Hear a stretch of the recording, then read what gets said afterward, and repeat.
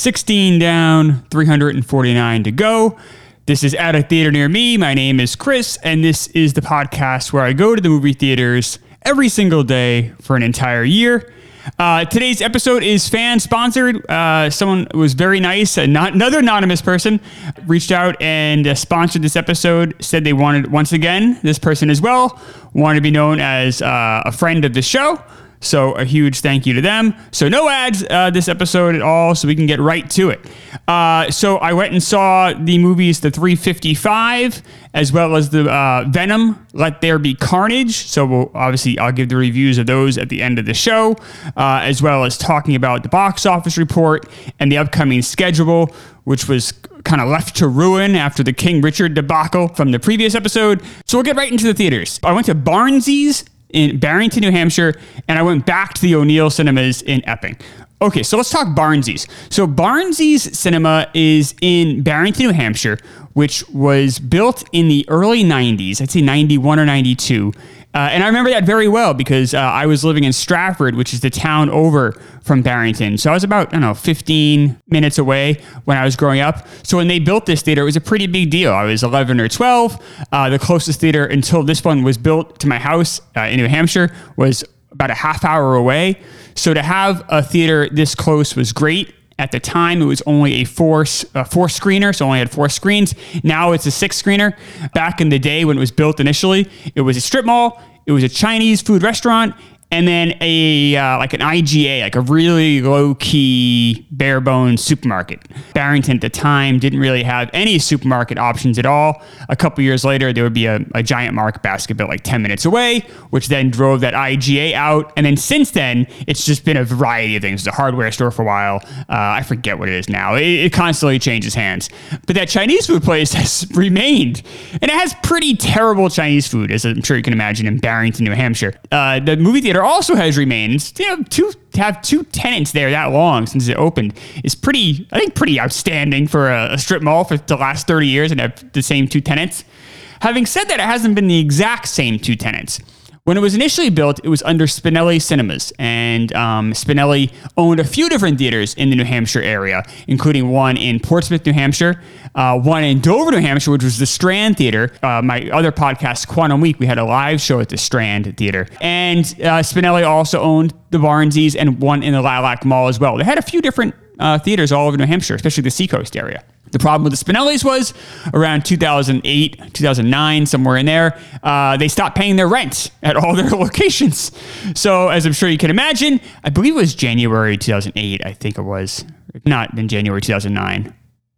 Whatever. Either way, they all got evicted around the same time. They also kind of like pulled out of the locations around the same time as well.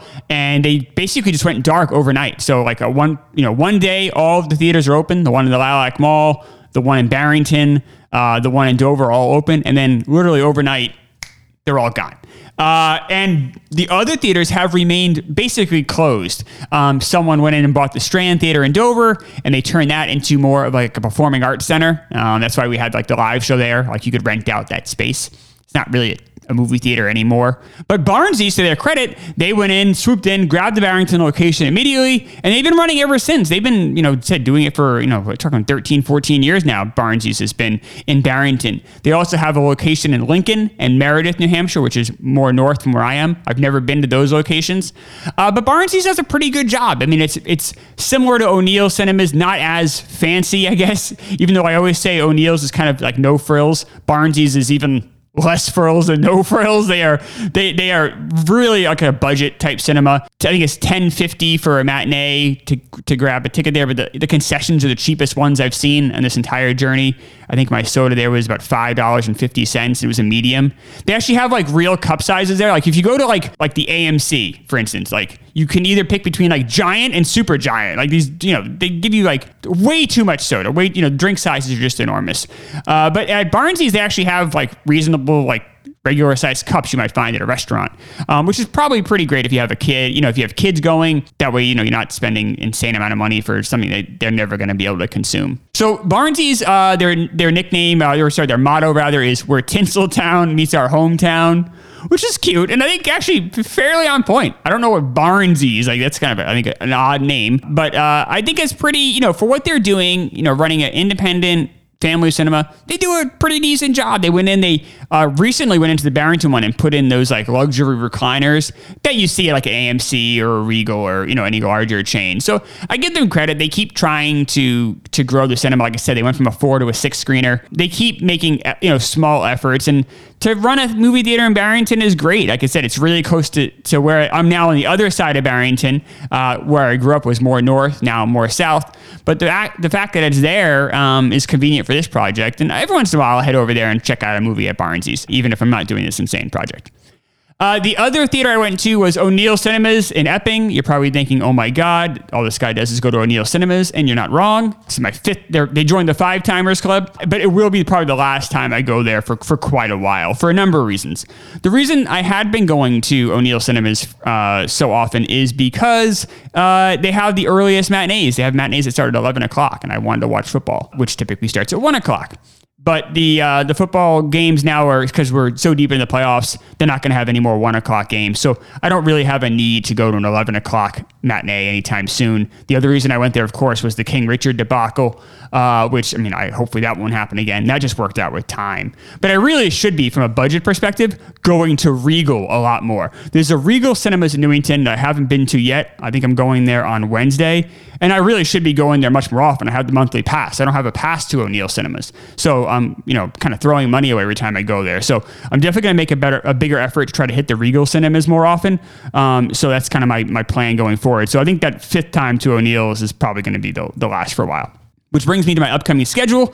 I will be going to, here's what I have lined up right now. Monday, so you're hearing this on Monday. Today I'm going to go see Guess Who's Coming to Dinner, the Sidney Poitier film, which was re-released after his death. I'm going to see that at the AMC Methuen, where we had the King Richard nightmare. Hopefully they got their shit together. And I'm going to try seeing King Richard there again on Tuesday. And then Wednesday, I'm going to hit that Regal Cinema and check out Licorice Pizza. That's the plan right now. Obviously, I could always change based on what movies are, what the schedule is looking like. Typically, the movie theaters put the schedules out on Tuesday or Wednesday. So I'm going to obviously keep an eye on that, and things can always change, but that's kind of the plan going forward. So let's talk about the box office report and kind of how I'm going to adjust with the upcoming week here. So like I always do, I break this into tiers. So tier 1 is movies I have no business seeing in the theaters this upcoming week. I really want to wait these out. And there's 3 of them now. So we have a new number 1 for the first time doing this project here. Scream. So Scream 5 basically took over the number 1 spot, $30.6 million. So Scream is the number 1 movie this week. So Paramount has to be really happy with that. That's actually a pretty big news for the movie industry as well. Now, they've had luck even with COVID with horror movies, whether it be the Halloween Kills movie that came out. Even though it was streaming, it still made a lot of money. And they're finding that young males, especially when I say young males, I'm talking males under 30 years old, are still going to the movie theaters. They're not scared off by COVID. And young females are as well, but young males especially are really driving the box office right now. Number 2 is Spider-Man No Way Home. Once again, a movie that appeals to young, but Marvel movies kind of appeal to everyone, obviously, but younger males especially are driving that. That made $20.8 million, even though it's in its 5th week of release. It's going to crack $700 million today being Monday. Like, it'll hit the $700 million mark, and that's just domestic, which is a wild take. That movie is just doing enormously well. So the fact that you have 2 movies doing pretty well, look, COVID is still obviously a huge burden for the movie industry, but I wonder if you see more and more movies like Scream, especially, I think people kind of chalk up Spider-Man as, it's Marvel, it doesn't count. But if Scream is going to do well, that might allow maybe for less movies to get pulled from the shelves here. Number 3 on our list is Sing 2, and that made $8.2 million. The reason I bring, we're talking about Sing 2 as well, as it relates to the box office and COVID.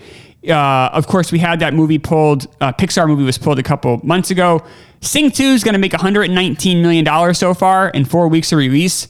That's perfectly fine for a lot of movies. That's certainly underwhelming for that movie. Like, a movie like Sing 2 before, 2019 earlier, that probably would have made $300 million in the box office. So the fact that it's only going to make 119 is definitely underwhelming. And I think that's scaring off a lot of children's movies from coming out. We haven't seen a ton of kids movies coming out in this box office in this month.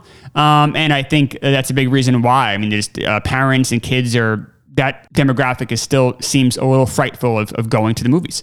Okay, so let's talk about that next tier, movies that ideally I won't see, but maybe I will if it kind of breaks right. Unfortunately, some of these movies I've already seen. In fourth place is The 355, which I'll talk about later in the show. That made $2.3 million. It's been out for 2 weeks. It's made 8.4 total, so definitely a box office bomb there. Number 5, The Kingsman. I've seen that already, as you know. That made $2.3 million. That has made $28.6 million in 4 weeks of release. So, that's on its way out as well, but maybe I saw it, a week or two too soon. Number 6 is an interesting one. This is Belle. Belle is an anime film. It is completely subtitled. It made $1.6 million. I don't know how long it's going to be in theaters. I'm a little nervous with this one because typically a major studio like Universal, like say with the 355, when they bring on a movie like the 355, that has to be in theaters for 2 full weeks before theaters can pull it out. I don't know if that's the case with Belle. Sometimes with foreign films or films that might have a higher risk and maybe studios you don't have a great relationship with or any relationship at all, they don't necessarily have the same contractual obligations. So I think I'm going to try to see Belle as soon as possible. I don't want to see Belle. I don't like anime. I have no interest in this movie. But for the sake of the project, I'm really going to make an effort to see it in the next, 4 to 8 days here. So I expect Belle will be something I see sooner rather than later, unfortunately. Number 7 is American Underdog, and that's something I already seen. So that kind of breaks out that tier there. So now we're in the tier of movies I probably should start seriously considering seeing. West Side Story has made $948,000 this week. It has been dropped from 830 theaters from the previous week. It's obviously not doing very well at all. It's only made $33 million for the entire run, but it still kind of hangs around. It's gotten very good reviews. I think it's going to get a lot of Oscar nominations. So I've been kind of pushing off seeing that, but now we're starting to get to a point where maybe I might just go see it. I think at some point you have to, even though it might get critical buzz, it might get some award buzz, you can't always kind of bank on that. And God forbid it doesn't get anything at all and gets dropped from the theaters and I missed out on it. So West Side Story is on my short list. Number 9 is Licorice Pizza, which I'm seeing on Wednesday. And number 10 is something I think I need to see right away, and that's The Matrix Resurrections. It's made $815,000 this week. It had been dropped from 1,150 theaters. It has only made $35 million total, and a huge chunk of that came from that first week. So Warner Brothers must be very disappointed with that. I know it's also streaming on HBO Max, but this movie has gotten, dogged by critics. The fans didn't even seem to like it very much, and it hasn't made any money. Complete disaster. The studio's already said we're not looking to make any more sequels of this. I think it was initially proposed as maybe a reboot type situation with the Matrix series, but I think everyone is pretty much off the Matrix train at this point. Number 11 is Ghostbusters Afterlife. I've already seen it. Number 12 is Encanto, which I've already seen. Number 13 is Nightmare Alley, which I've already seen. Also in the mix here is Venom. The interesting one with Venom, which I'm going to talk about in a second here, that had been re-released in 1,400 theaters. I think what happened here was Sony had agreements with a number of theaters because of Morbius. And when they pulled Morbius, the theaters were like, well, you got to give us something. So they gave them Venom. They basically re-released Venom. But it's been a disaster. It made $380,000, I think, in 1,400 theaters. The reason I say I think is I'm looking at a couple lists here. The official results for box office don't come out until Monday, so I'm going by estimates. So sometimes I got to parse together a couple different lists here. But no matter how the list shakes out, re-releasing Venom has been a complete mistake. No one really asked for this movie to be re-released. It looks like it's making about $265 per theater, which, quick comparison, Ghostbusters is making $650 per theater. So, Ghostbusters has been out for 9 weeks. Like, there's no one wanted Venom to be re-released except for me for this project. So I think that was a complete mistake by Sony. I think they're just desperate, and they probably should have just stuck with Morbius being on the schedule, honestly. Then keep going down the list. You have A Journal for Jordan, and I'll finish the list off here with Parallel Mothers. This is a Spanish language film with Penelope Cruz, I believe, in it. But this is one I think I'm actually kind of interested in seeing. I think it's playing at the Landmark in Kendall Square in Cambridge. I would check this out for sure. It keeps getting expanded to a few more theaters here and there. It's only in 50 theaters right now. But if this gets some Oscar buzz, you might see it potentially move up. Also, I just think theaters are so desperate for anything. If they're going to put something like Venom out there, why not give something like Parallel Mothers a chance? I mean, everyone who wanted to see Venom has already seen it. You might as well put something new out there. So that's the box office report here. So once again, not that dissimilar from what we already talked about. I guess the big differences here are Scream and Belle popping in that top 10, obviously. And then next week, I think there's 2 more movies being released. I don't want to say wide, but in at least over 1,000 theaters. So that's another reason I might want to go see Matrix. I could see Matrix falling out of more theaters. So I guess the takeaway from that list is I really need to see Matrix Resurrections as soon as possible. And I might need to start really considering seeing West Side Story as well. Okay, so let's get into the reviews here. So let's talk Venom. So Venom, Let There Be Carnage is far and away the worst film I've seen so far in this journey. But it's hard for me to review it because it's a movie that's so terrible, but I think kind of wants to be terrible. It is completely awful. And it kind of embraces it, whether it be Woody Harrelson's bizarre hairpiece to just a terrible script that doesn't really make any sense. It tries to be funny with the Venom character talking with Tom Hardy. It's really a movie made for 8 or 9-year-old boys. I know it's rated PG-13, so maybe it gives a little bit of that edge to it that that way maybe a 9-year-old boy doesn't feel like they're watching Sing 2. They feel like they're getting something with a bit more heft. But I mean, compared to I'm not a Marvel movie fan at all. I think most of those movies are not that great. I mean, Iron Man is fantastic. There are some exceptions, but you look at a movie like Eternals, and Eternals takes itself, way too seriously. It's way, it's 2 hours and 30 minutes. It's a ridiculous, long film that really thinks it's making an important statement when it isn't. I guess I got to give Venom some credit. It's 90 minutes long. It makes no impressions as trying to do anything important at all. It's simply just doing the dumbest thing possible at all turns and kind of embraces it. At one point, it also has one of the most shameless commercial placement I've ever seen in a film. Tom Hardy gets a TV and he's putting his new TV up. The box of the TV, it's a Brevia TV, is right next to the TV, and then another character walks in and goes, "Hey, nice TV."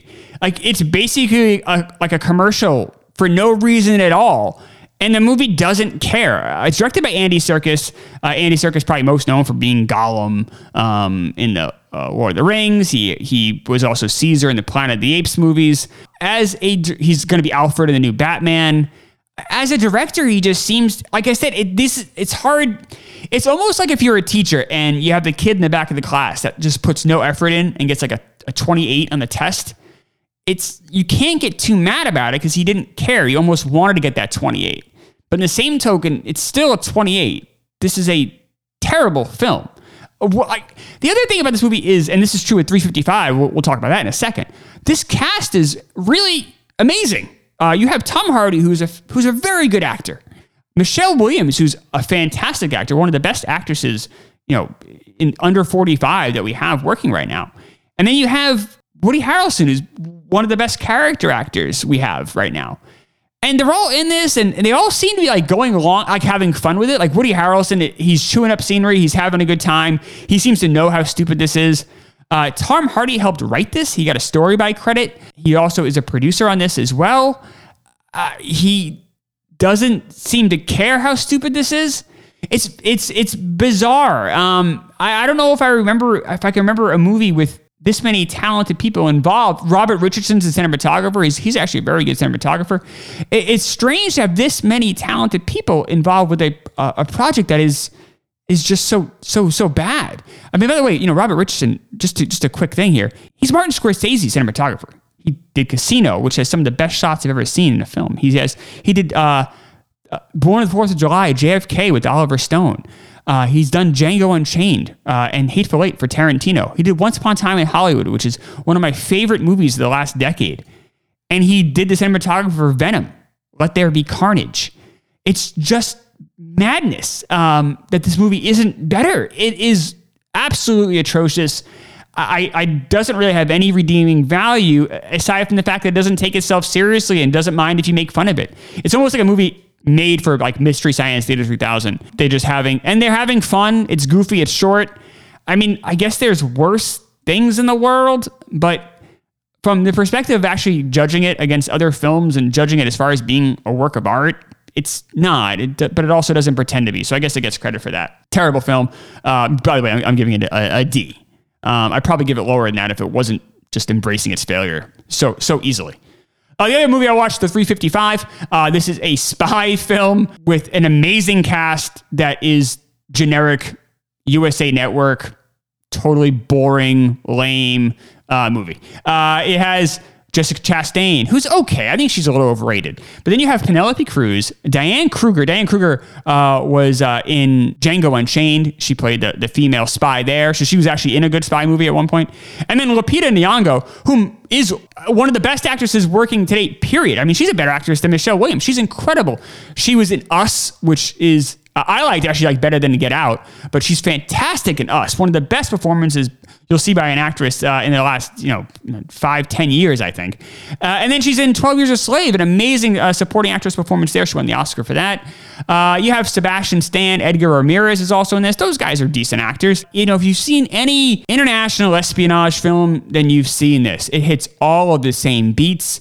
You couldn't ask for talk about a movie with no heart. I will say Venom.